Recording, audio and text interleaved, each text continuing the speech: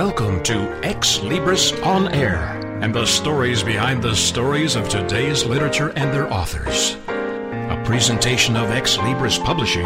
Host Steve Jorgensen connects with the writer to share the vision and inspiration behind their works. Insightful, informative, and always entertaining, please welcome host Steve Jorgensen and this week's edition of Xlibris On Air. The title of the book, Counseling Issues, a handbook for counselors and psychotherapists, and the author is George Seber.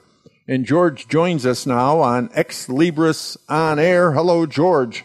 Oh, hi, Steve. Greetings from New Zealand. Well, great to talk to you across the world via this great technology that makes it sound like we're sitting in the same studio together. That's right.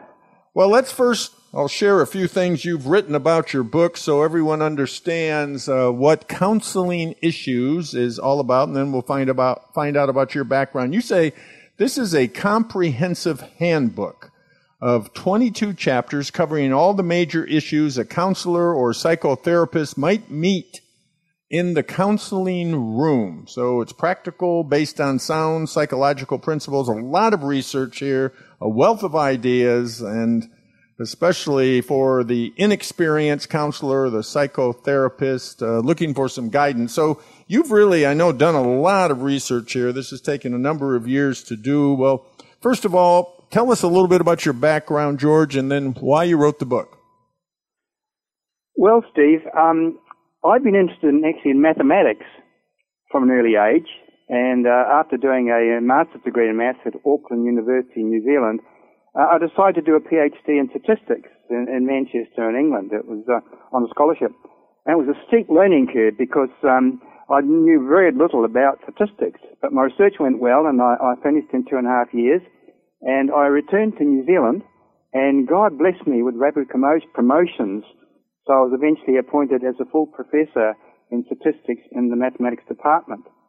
At one stage, I became the chairman of the department before statistics split up and to form a separate department. Apart from writing research papers on a variety of topics like ecology, genetics, survey sampling, and theoretical stuff you don't want to know about, I always liked the challenge of writing books, especially large, advanced, comprehensive books. Something about the challenge of it, I think. So I've authored or co-authored 15 books in statistics.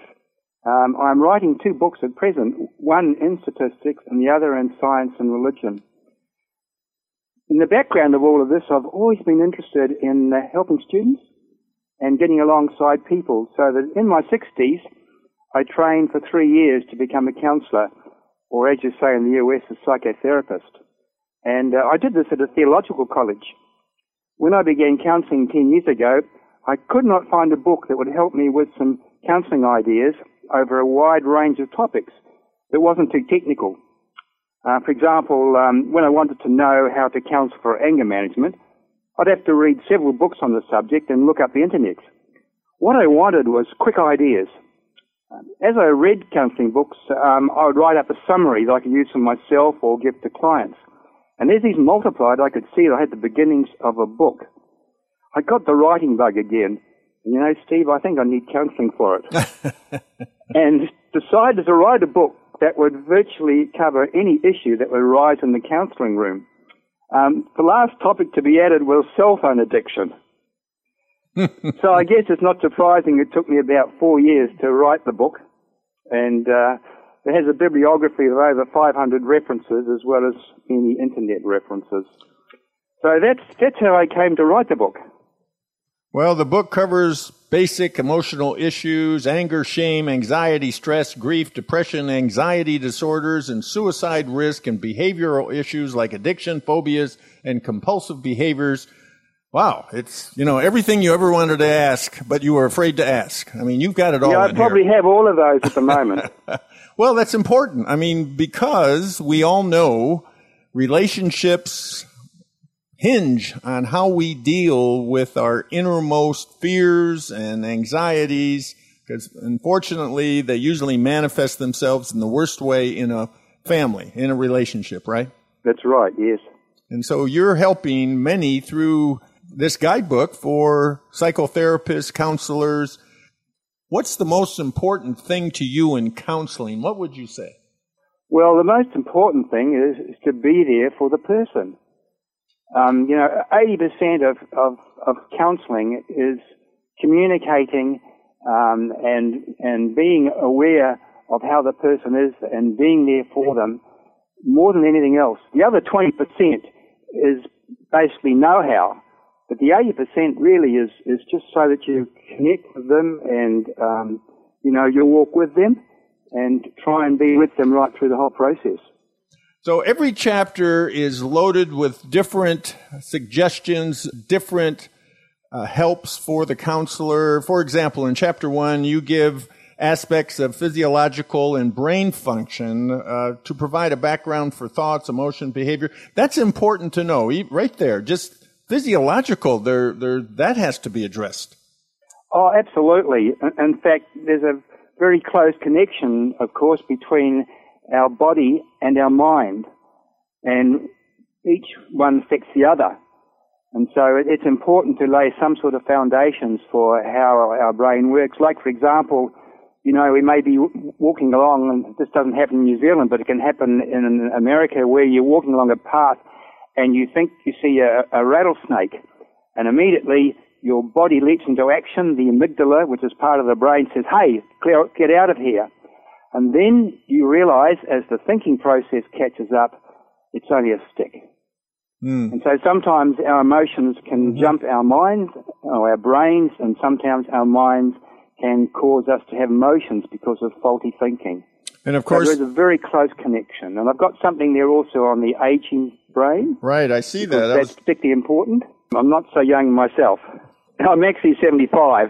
But those issues of those later years bring different challenges that we've never faced before.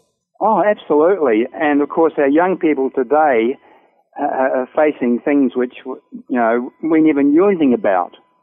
The whole technology has changed so much, and it's still changing. And of course, we have difficulties keeping up with it.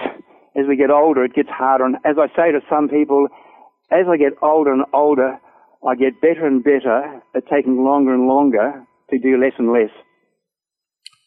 Well, you address, of course, all these different emotional levels, like we've mentioned: anger, guilt, shame, stress, anxiety, fear. So how do you help us understand, especially the psychotherapist, which this is geared to, the counselor, to help that person, to help the individual that's dealing with these very, very stressful parts of our lives? What's the best way that you're helping that counselor help the person with these issues? Well, I should say from the beginning that this book is not just for counselors, and particularly beginning counselors, but it's also written for people like social workers, counselors in schools, people who are, say, pastors, or any kind of self-help process. So what I'm saying, a comment's not just for a counselor, but for anybody who really wants to help. And also, too, it has the advantage of a self-help book. So I've tried to give lots of ideas, questions that can be asked, at times the way to structure the counseling sessions, and also, too, to give references to future literature. So it's meant to be a handbook. So it's something that you can put on the shelf, and then when you want something, you take it off, like a dictionary, and look up a particular topic, and immediately get some information about what causes anger, for example. Where does it come from? How do we deal with it? What sort of aspects of it do we need to work on? So that's what I'm trying to do. I don't know whether that really answers your question very well or not. Well, yes, because you're focusing us on, exactly the general benefit of your book. Of course, and then there's anxiety disorders, phobias, traumas, compulsive type disorders. What about suicide risk? How do we deal with that? Well, that's a tricky one, and I really need to have my book open in front of me at the moment. But the problem with suicide risk is that often we just don't know when a person is likely to do it. It's often very unexpected. A person can be, going along apparently in life quite comfortably, when in actual fact they're contemplating suicide. And so it's a topic which needs very careful handling. And if the person indicates any kind of tendency towards this direction, what I usually do is I ask them if they would refrain from doing any harm to themselves at least till our next session, just to put in there a safety net. And if in fact they have at any time really difficult problems with thoughts, I had one person ring me recently, and there are several things you can do. One is to say, look, you can ring me any time. Another idea, for example, is if you're feeling this way, get out and have a brisk walk, get going physically, because that will often help to settle down some of those internal conflicts that are going on. So if you change your body motion, if you get your body moving, then that changes your emotion. It can do, yes. And in fact, one of the planks for counselling for depression now is physical activity. In the past, it was regarded as sort of an extra, but now it's become a main part of recovering from, stress as well, because exercise helps to alleviate stress. It helps the body to relax, and it also helps to lift the spirits. We have various things. We have lots of different substances in our body which help us. We have our own tranquilizers. We have things like cortisol, which helps us to get going, and adrenaline. The body's a wonderful thing. It has all sorts of emotions, all sorts of substances which are created in the brain, which can help us, and it's a matter of tapping into those to help us to get over the difficulties that we are having. Now you have a chapter on grief and loss, and you have 3 chapters on addiction. Yes. Well, they're both big topics, and grief and loss is any time there is a loss of any sort, grief always follows. And, of course, the amount of grief depends on the loss. It could be loss of a job. It could be a loss of a friend. It could be loss of a loved one. It could be loss of status. There's all sorts of ways in which we can grieve. And I talk about things like children, how they respond when a parent has died, and what about pets? What about, changing jobs? I try to cover it fairly comprehensively. On the addiction side, addictions are unfortunately very prevalent in our society these days, and I've got 3 chapters there. One, a general chapter, which covers sort of all sorts of addictions. One on substance addiction, like, for example, smoking or alcohol or any kind of drugs, and process addiction or behavioral addictions, for example, maybe gambling or pornography or, a whole range of things. I mean, people can get addicted to almost anything these days, unfortunately. And then 2 chapters on abuse of children, and adults abusing adults. So that's unfortunately prevalent in today's society. Oh, it is, and it's a serious issue. It's certainly come up in New Zealand, and I know it'll come up in most parts of the world. And people who suffer abuse as children with their girls or boys often find that these things surface, maybe even in their 40s. As they are growing up, at one stage they sort of learn to keep the lid on these things, and eventually they can't keep the lid on any longer, and then it can reassert itself. It may reassert itself in a marriage where there are intimacy problems because something that happens in their relationship triggers a memory of sexual abuse. Yeah, very sad.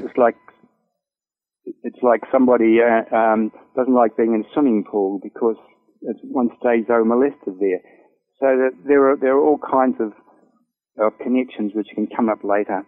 4 chapters dealing with relationship issues, dysfunctional relationships, divorce. Of course, you have couple counseling. You even have something called blended families. That's right. And that includes adopted children. These days we have a lot of remarriages, and we have people living together, cohabiting. so that there are a variety of labels we can give to relationships, even same-sex relationships. We could also have dysfunctional. We can have dysfunctional relationships in any of them. In fact, one of the areas I specialize most in is couple counseling and relationship issues. So that's why there's a chapter on divorce. I've run workshops on recovery from divorce in the past. And because it's so prevalent these days, I decided I'd certainly have a chapter on that in there. I also have 2 adopted children, and so, again, that gave me an interest in including adoption. This book has some quite difficult topics in it, which can cause considerable difficulty in relationships. For example, anorexia is unfortunately very prevalent today, often amongst young girls. And also too, self-harm is another one. Now these topics aren't for beginning counsellors, but I've included them because people need to recognise the symptoms of, one of these things so they can perhaps refer them on to more experienced counsellors. So I have covered not only topics which are, I think, helpful for the beginning counsellor, but I've found from Response to New Zealand that experienced counsellors are also very interested in the book. We've been listening to George Seber. He is the author of his new book, Counseling Issues, a handbook for counselors and psychotherapists. George, tell us how to get your book. Well, at the moment, it's available through Xlibris, through their website. It's also available on Amazon, Barnes & Noble, Fish Pond, and a half a dozen other book-selling places. So there's plenty of choice. It's available in hardcover, soft cover, and also in an ebook. Well, thank you so much, George, for being with us on Xlibris On Air. Thank you very much, Steve. I appreciate being able to talk to you and to bring, hopefully, a book which will help many people. That's my goal. I'm not so interested in making money out of it, but I wanted to get it out there so that people can be helped by it. Xlibris returns after these short messages.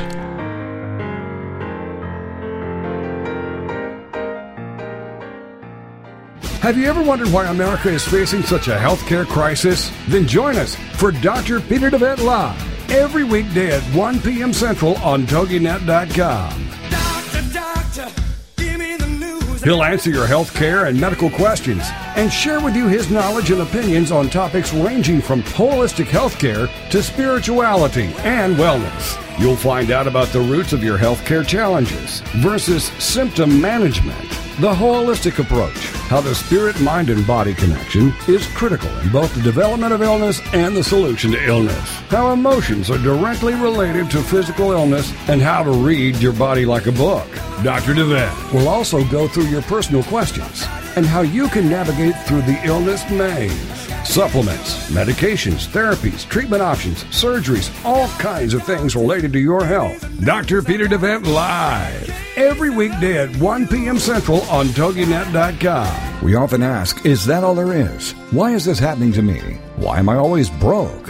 How am I going to survive this mess? Then join Dr. Geraldine Tegeloff for Nature Spirit Speak, 7 p.m. Tuesday evenings on TogiNet.com. Geraldine is a metaphysician, nature intuitive, and prosperity coach who shares with you how she went from totally broke to living what she would call her perfectly prosperous life. Through the combination of a wealth of metaphysical knowledge and her amazing ability as an intuitive, Geraldine brings to you the secrets of her magical journey of healing emotionally, spiritually, and financially. As with the ancient seers and master teachers, Geraldine has a unique gift of being able to connect to the simple yet profound messages brought to us by Mother Nature, and happily shares these through today's note to self on her webpage, naturespiritspeak.com. If you need help with your journey, why not connect with Geraldine during her show, Nature Spirit Speak, Tuesdays at 7 p.m. Central on TogiNet.com.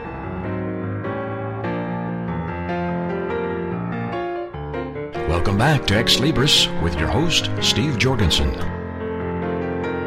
The title of the book, Life of a Double Agent. And the author is Kenneth J. Kerr, and Ken joins us now on Xlibris On Air. Hello, Ken. Hi, Steve. How are you? Great to have you with us. This is an exciting page-turner. Jim Hunt, double agent. We're going to learn more about how he got recruited by the CIA, by the Chinese intelligence agency. Of course, he even was a great, I guess he saved Bob Hope during a Christmas tour in Vietnam. So we'll find out about that, and also how he even ends up in Russia at the end of the book and dealing with nuclear producing weapons grade plutonium. So there's a lot of twists and turns in this. Before we find out more about Jim Hunt, tell us about yourself, Ken, and your background and why you decided to write the book. Okay, first of all, I'm a retired person that spent his career in business. I went to college and was a chemical engineer, and somewhat like the career of Jim Hunt, I went to Vietnam and spent a year in the Vietnam War.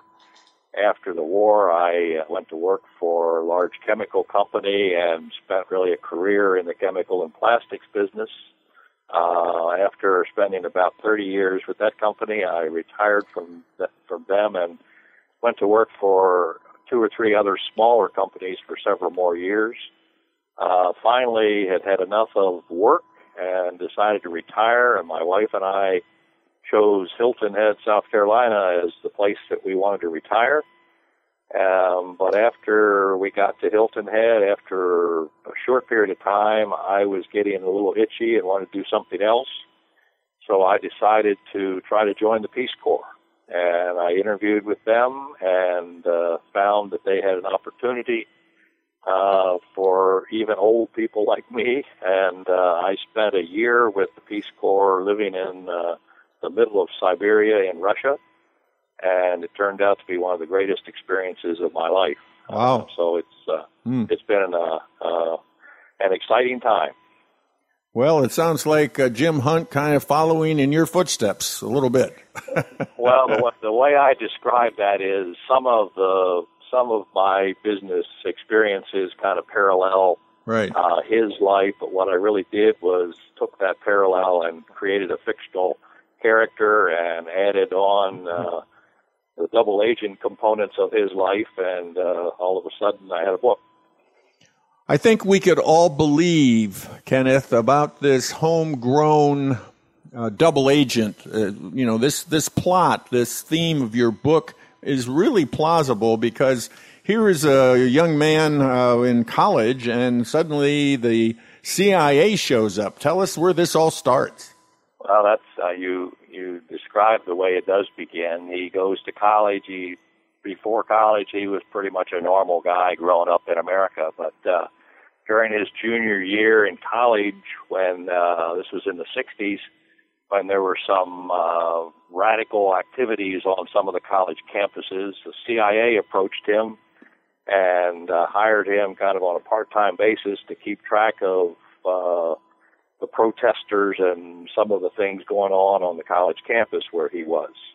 And luckily, he was at a college campus that was not heavily involved in some of the protest activities, so it was a pretty easy job for him while he was in college. But the irony was, after college, he had a military obligation, so he went in the Army, and while he was waiting to be deployed to Vietnam, he was approached by some people from the Chinese intelligence organization, and they ended up recruiting him to work for them. He contacted the CIA, so the CIA encouraged him to work with the Chinese intelligence, so he really kind of became a mole within the Chinese intelligence organization. So within a few years, he had become a double agent and ended up living in Vietnam in the jungle. So it hopefully is a very plausible story, the way I've tried to weave it together.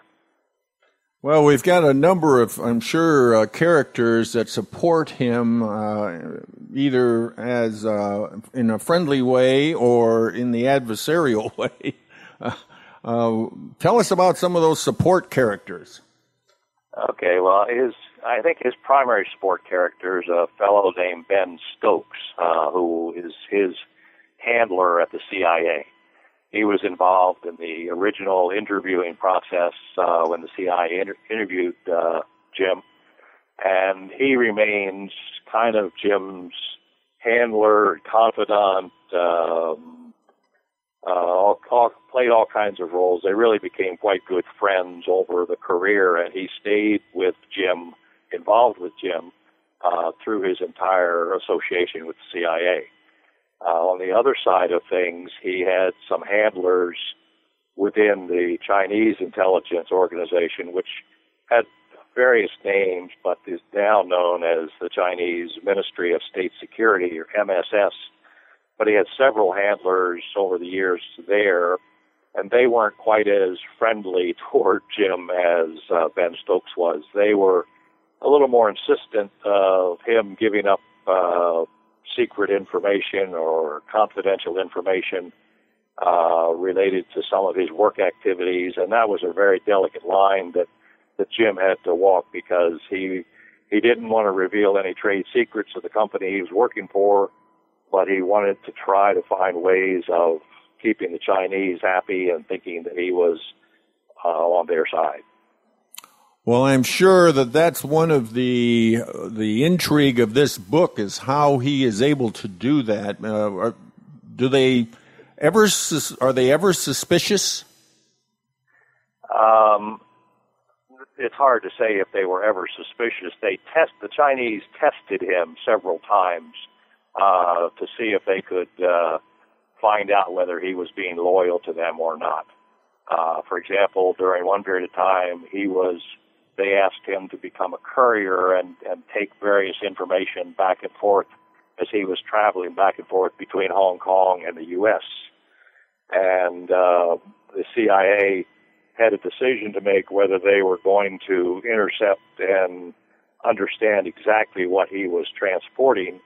And the CIA decided they better keep their hands off it, because they thought this was probably a test of Jim. And so they left things alone, and eventually the Chinese asked him to be the courier for some very top-secret information that they were getting from a source within the U.S., and that's when the CIA stepped in and interceded in that whole activity. But they did it in a way that protected Jim's involvement, and he managed to continue to deceive the Chinese intelligence people into thinking that he was a loyal person working for them for over 30 years. And at the same time, uncovering a network of Chinese spies. Exactly. Yeah. I mean, they had a network in the U.S. when he first went to work in the business world, and one of the people that he was working with that was a spy within the Chinese embassy in Washington, D.C., actually approached Jim and wanted to defect and change and live his life in the U.S. And again, Jim had to find a way to do that that didn't reveal that he was working for the CIA, which he luckily was successful in doing. And he and his family, I guess, eventually end up in Hong Kong, where you've lived, and he lived there for a decade, but you've lived there, so it comes from a lot of obvious first-hand experience on your part. Yeah, I had the good fortune when I was working in business to travel around the world for a number of years on business activities, and then for about a decade myself, I lived overseas, but I lived in Hong Kong for about 5 years, and then I lived in Tokyo for another 4 years. So it was fun to kind of revisit some of the places that I lived and traveled, and weave those things into the book. Well, it would be obviously fascinating to learn by reading your book how he recruits his Chinese handler with this Ministry of State Security, the Chinese MSS, to eventually worked for the CIA. Yeah, I can't give all the secrets away, so I have to just encourage people to buy the book and read it and learn how he was successful in his efforts. Well, again, it really is plausible, and because of all that we know in today's world, how unfortunately even terrorists grow up among us, and we don't know who they are, and we just kind of accept them as part of the neighborhood. So it makes a lot of sense that Jim Hunt could just kind of fit in and not raise red flags to others. Well, that's the basis of the logic that I used when I put the story together.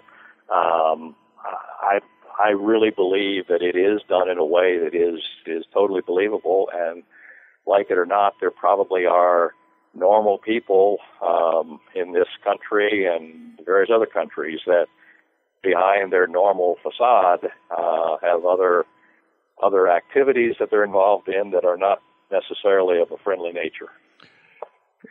And it fits a human need in all of us, because you say Jim Hunt finds the key to success, that's satisfying people's needs. So that's how he builds this double agent persona, but the way he just satisfies people's needs. That's right. I kind of learned that initially in the business world, where when you're selling industrial products, people that haven't been involved directly in sales sometimes think that the way you sell something is you offer it at a better price than the competition. That usually doesn't work, because the competition can always turn around and offer it at a lower price than you, and it just keeps spiraling down until nobody makes any money. So the real way to success in selling a product is finding out what the customer's need is beyond just specifically the price. For example, I had a customer at one point where I found out eventually that the thing that we could do differently than the competition was he had some fairly narrow requirements on when he could accept products to be delivered at his plant. And we had the unique ability to meet that particular need of his much easier than the competition could. And so the whole concept of identifying a person's needs applies whether you're selling a product or whether you're involved in the intelligence business. And as I tried to weave into the story, the various people that he was dealing with as his handlers or people in the intelligence business, they had their needs of their own. I mean, sometimes the obvious need was they were looking for specific information from him, but he turned that around to try to figure out what motivated them. Why were they doing what they were doing, and how could he influence them? And he found out that in many cases, people had needs other than just for more money. For example, in one case, somebody wanted to, the fellow that I talked about that was working at the U.S. Embassy, he was looking for freedom. He didn't want to have to go back to live in China in the future. And so freedom sometimes is a motivator. Freedom for your family might be a motivator, and things like that. So identifying what the need is kind of a central theme that comes through hopefully that comes through in the whole book. And wouldn't you know, Jim Hunt and his wife retired to Hilton Head Island. That's really something. Well, Hilton Head's a pretty nice place. It's a great place to retire. But, of course, retirement doesn't stop him from still working with the CIA, and an incredible closing a few chapters, I'm sure, about the Russians and their operating nuclear reactors to produce weapons-grade plutonium. So he gets involved with that. He does. Like myself, the last mission that Jim Hunt is involved in, he joins the Peace Corps and he goes to Russia, and the CIA finds out that he's going to be in Russia and they have a need for him to help them. And it turns out that he gets assigned to a city in the middle of Siberia, where outside of that city is a secret city that the Russians have where they have been producing weapons-grade plutonium for a long time. And at one time they had 3 nuclear reactors producing the plutonium, but they had shut down 2 of them, but still were operating 1. And Jim was given the mission, find a way to get that plant shut down. And the big question is, could he find a way to have that happen, and could he be successful, and could he conceal the fact that as a Peace Corps volunteer he was actually working for the CIA? You'll only find out if you read the book. Well, Kenneth J. Kerr, author of Life of a Double Agent, tell us how to get your book. Well, it's available through various online bookstores. You can go to Amazon.com.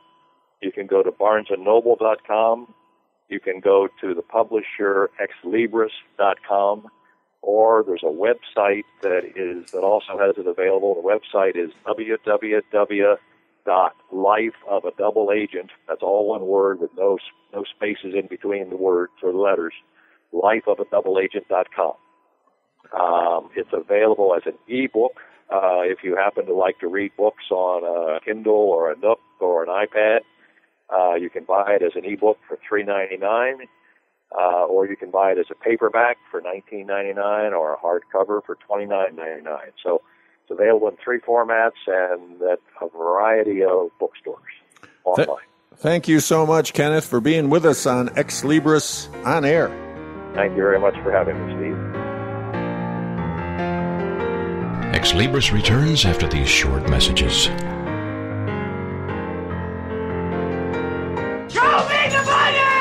Okay, we will. We're going to teach you how to tell your money where to go. It's Intelligent Investing with Pam Otten on TogiNet. Learn how to be a savvy investor from someone who has your best interest at heart. Pam Otten is a financial advisor who loves to help successful business owners and entrepreneurs understand the mysteries of the investment world, and she's not afraid to share that knowledge. Pam is an unashamed Christian and qualified kingdom advisor, which means she's trained and committed to integrating biblical principles into her financial advice. Pam believes investing isn't rocket science. This is the financial advisor who's in your corner and truly understands and cares about you and helping you achieve your goals. Securities and advisory services are offered through LPL Financial, member FINRA SIPC. It's Intelligent Investing with Pam Otten on TogiNet. Ladies and gentlemen, it's time for you to be a rock star. Get ready to rock with Rock Talk and Craig Deswald, and learn how to achieve rock star status in your industry. Every Tuesday afternoon at 2, 1 Central on TogiNet.com. Craig Deswald is the creator of the Rockstar System for Success. Craig will share easy tips and strategies on how entrepreneurs and businesses can use outside-the-box marketing strategies to stand out from their competition. Each high-energy show will feature interviews with celebrity rock stars as well as business rock stars. For more on Craig, the show, and the Rockstar Marketing Boot Camps, check out the website, CraigDeswald.com, so you can learn how to be perceived as an expert and celebrity in your field, so more people come to you to buy your services and products. Then, get ready to be a rock star with Rock Talk and Craig Deswald, Tuesday afternoons at 2, 1 Central on TogiNet.com.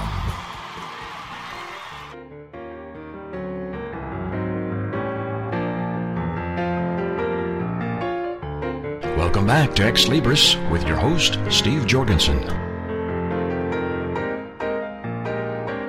The title of the book, The Newshawk Reports, The Writings of a Politically Incorrect Newsbird.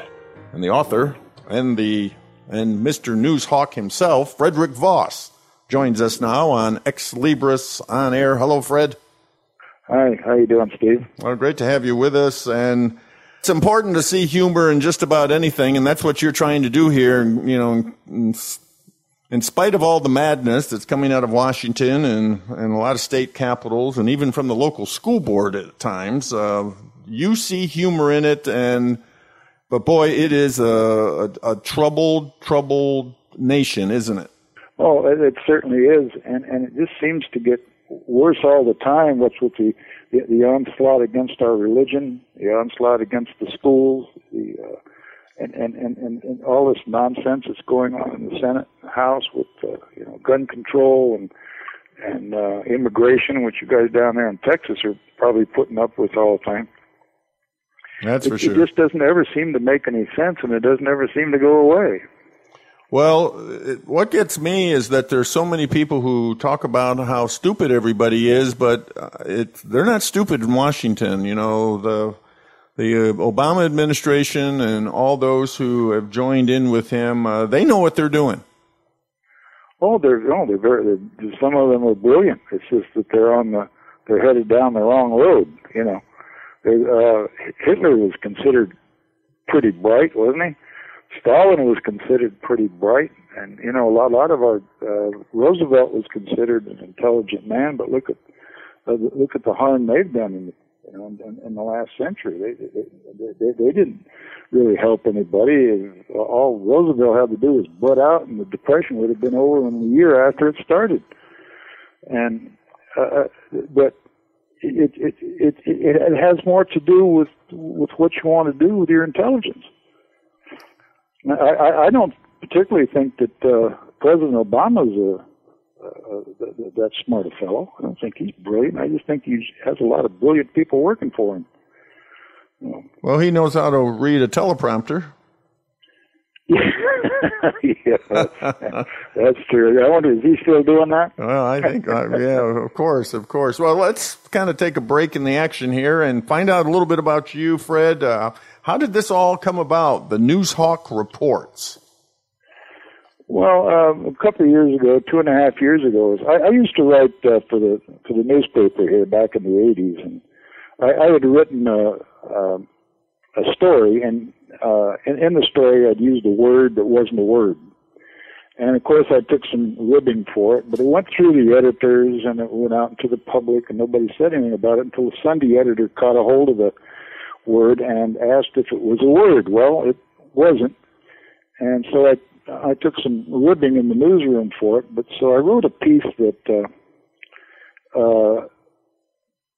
in which I wanted the word to become in the English language, and it turns out that it's the first piece in the book. It's called Writer's Cramps, and the editor liked it so much he offered me a weekly column. And wow, that was a heck of a compliment. So I tried doing this, and every week I kept trying to come up with interesting topics and write intelligently about it. And I found out I wasn't enjoying myself. I didn't like to come up with, I wouldn't mind coming up with interesting topics. I just didn't want to have to write intelligently. I like to write humorously, and I very slowly started to put humor in my writings, and the editor, he thought it was all right, and the people responded well. And so I came up with Newshawk, and then I came up with a couple other guys that he could talk to in offhanded ways, and I started writing that way, what I call storytelling satire. And even after I quit the newspaper, I only worked here for about 2.5, 3 years, and I found out I couldn't afford to work here anymore.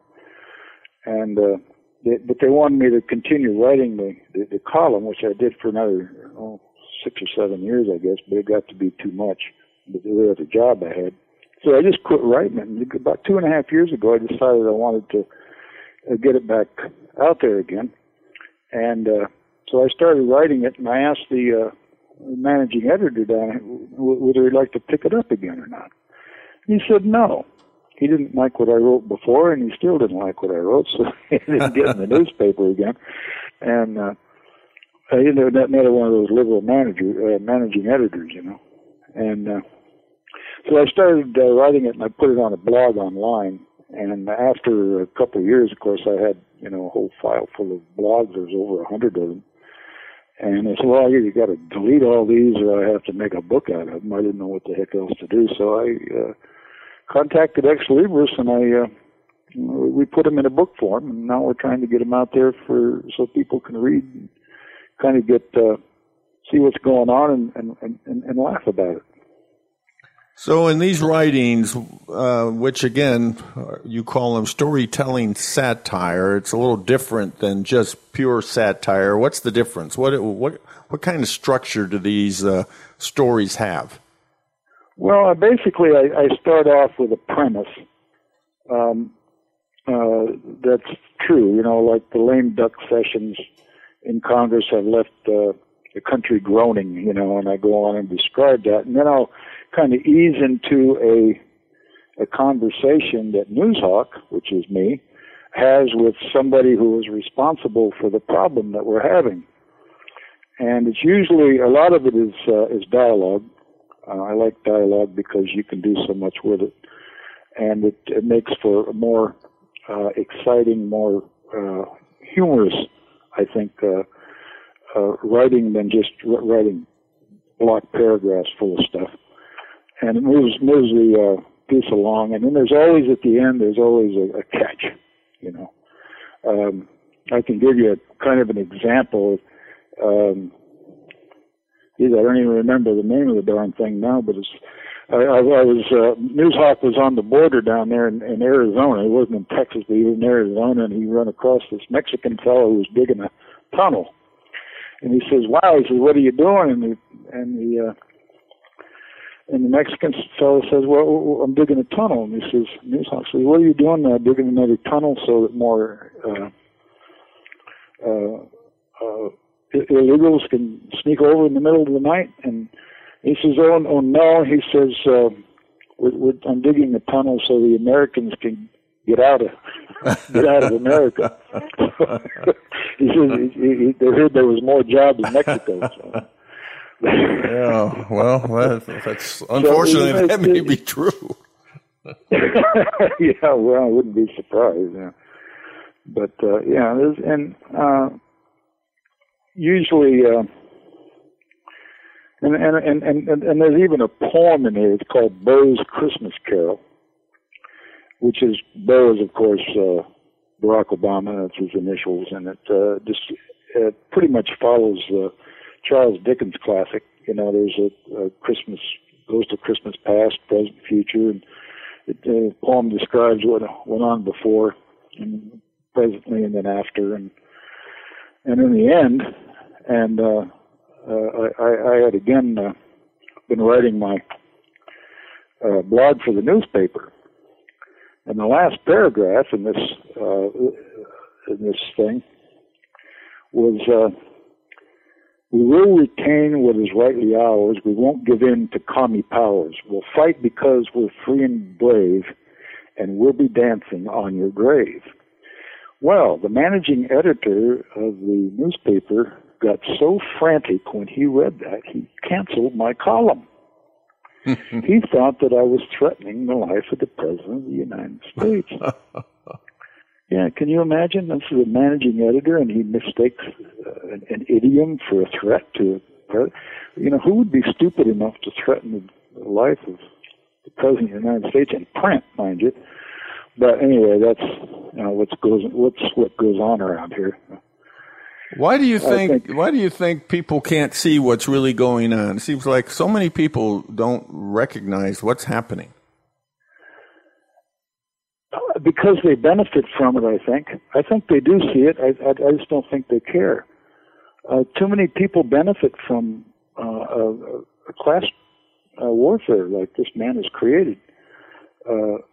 People, you know, they was talking 47% of the population now gets a check from the government. Well, you know, there's 47% of the people who are more inclined to vote for Barack Obama than for Mitt Romney, which was obviously the case, because Romney wasn't so willing to give them something.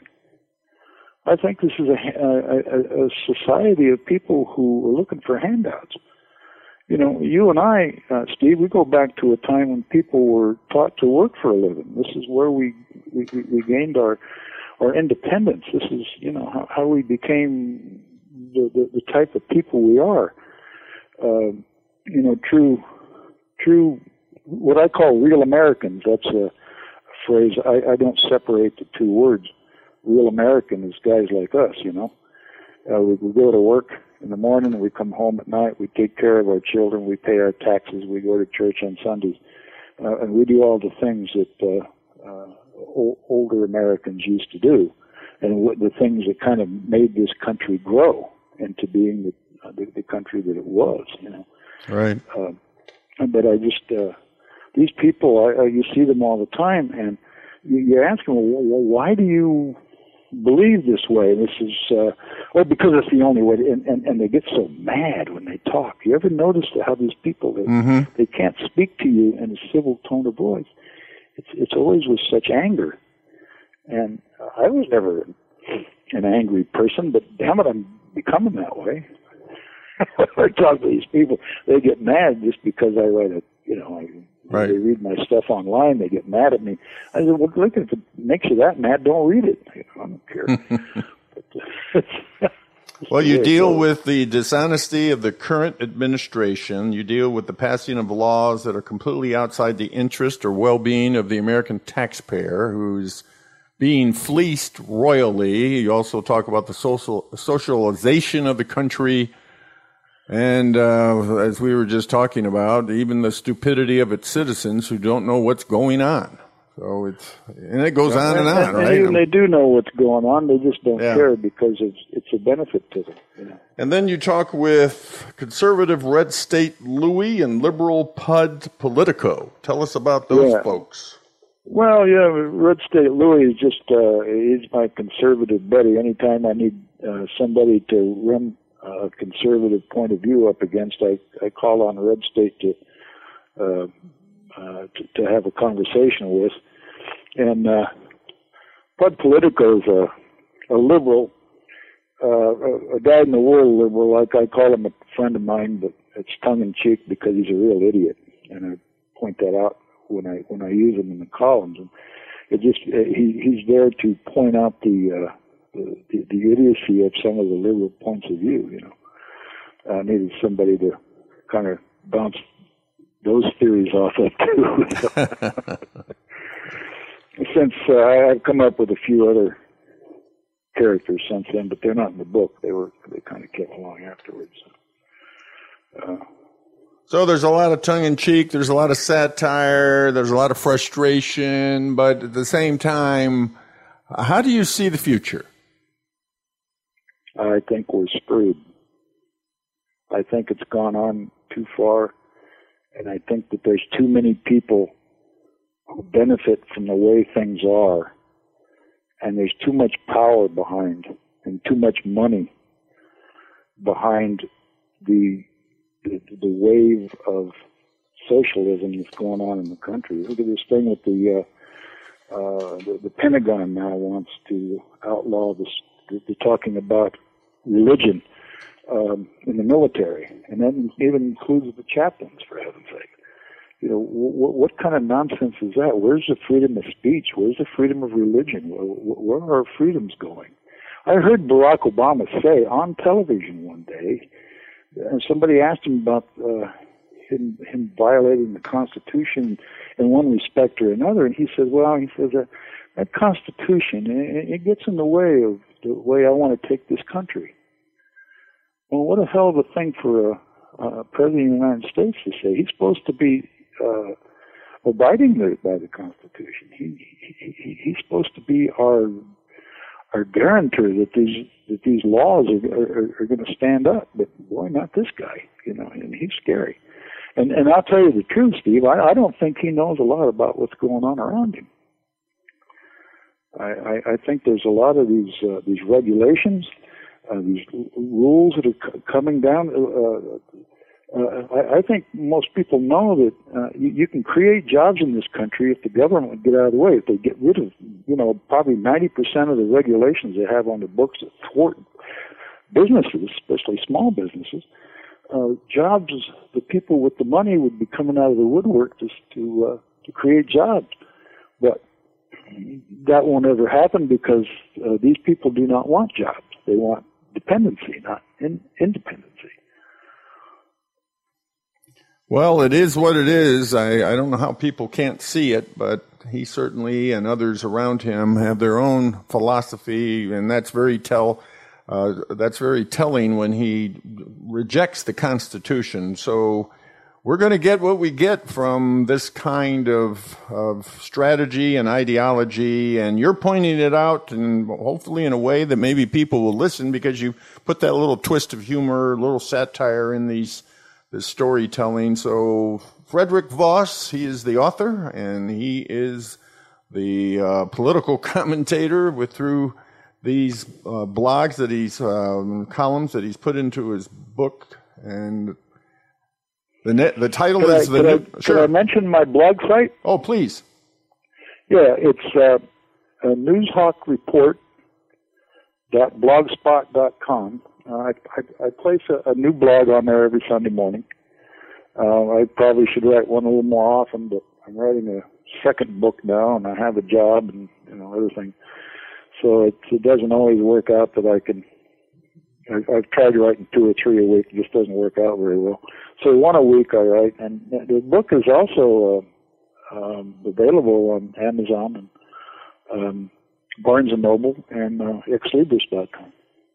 And the title is The Newshawk Reports, The Writings of a Politically Incorrect Newsbird. Well, thank you so much for being with us, Fred, on Xlibris On Air.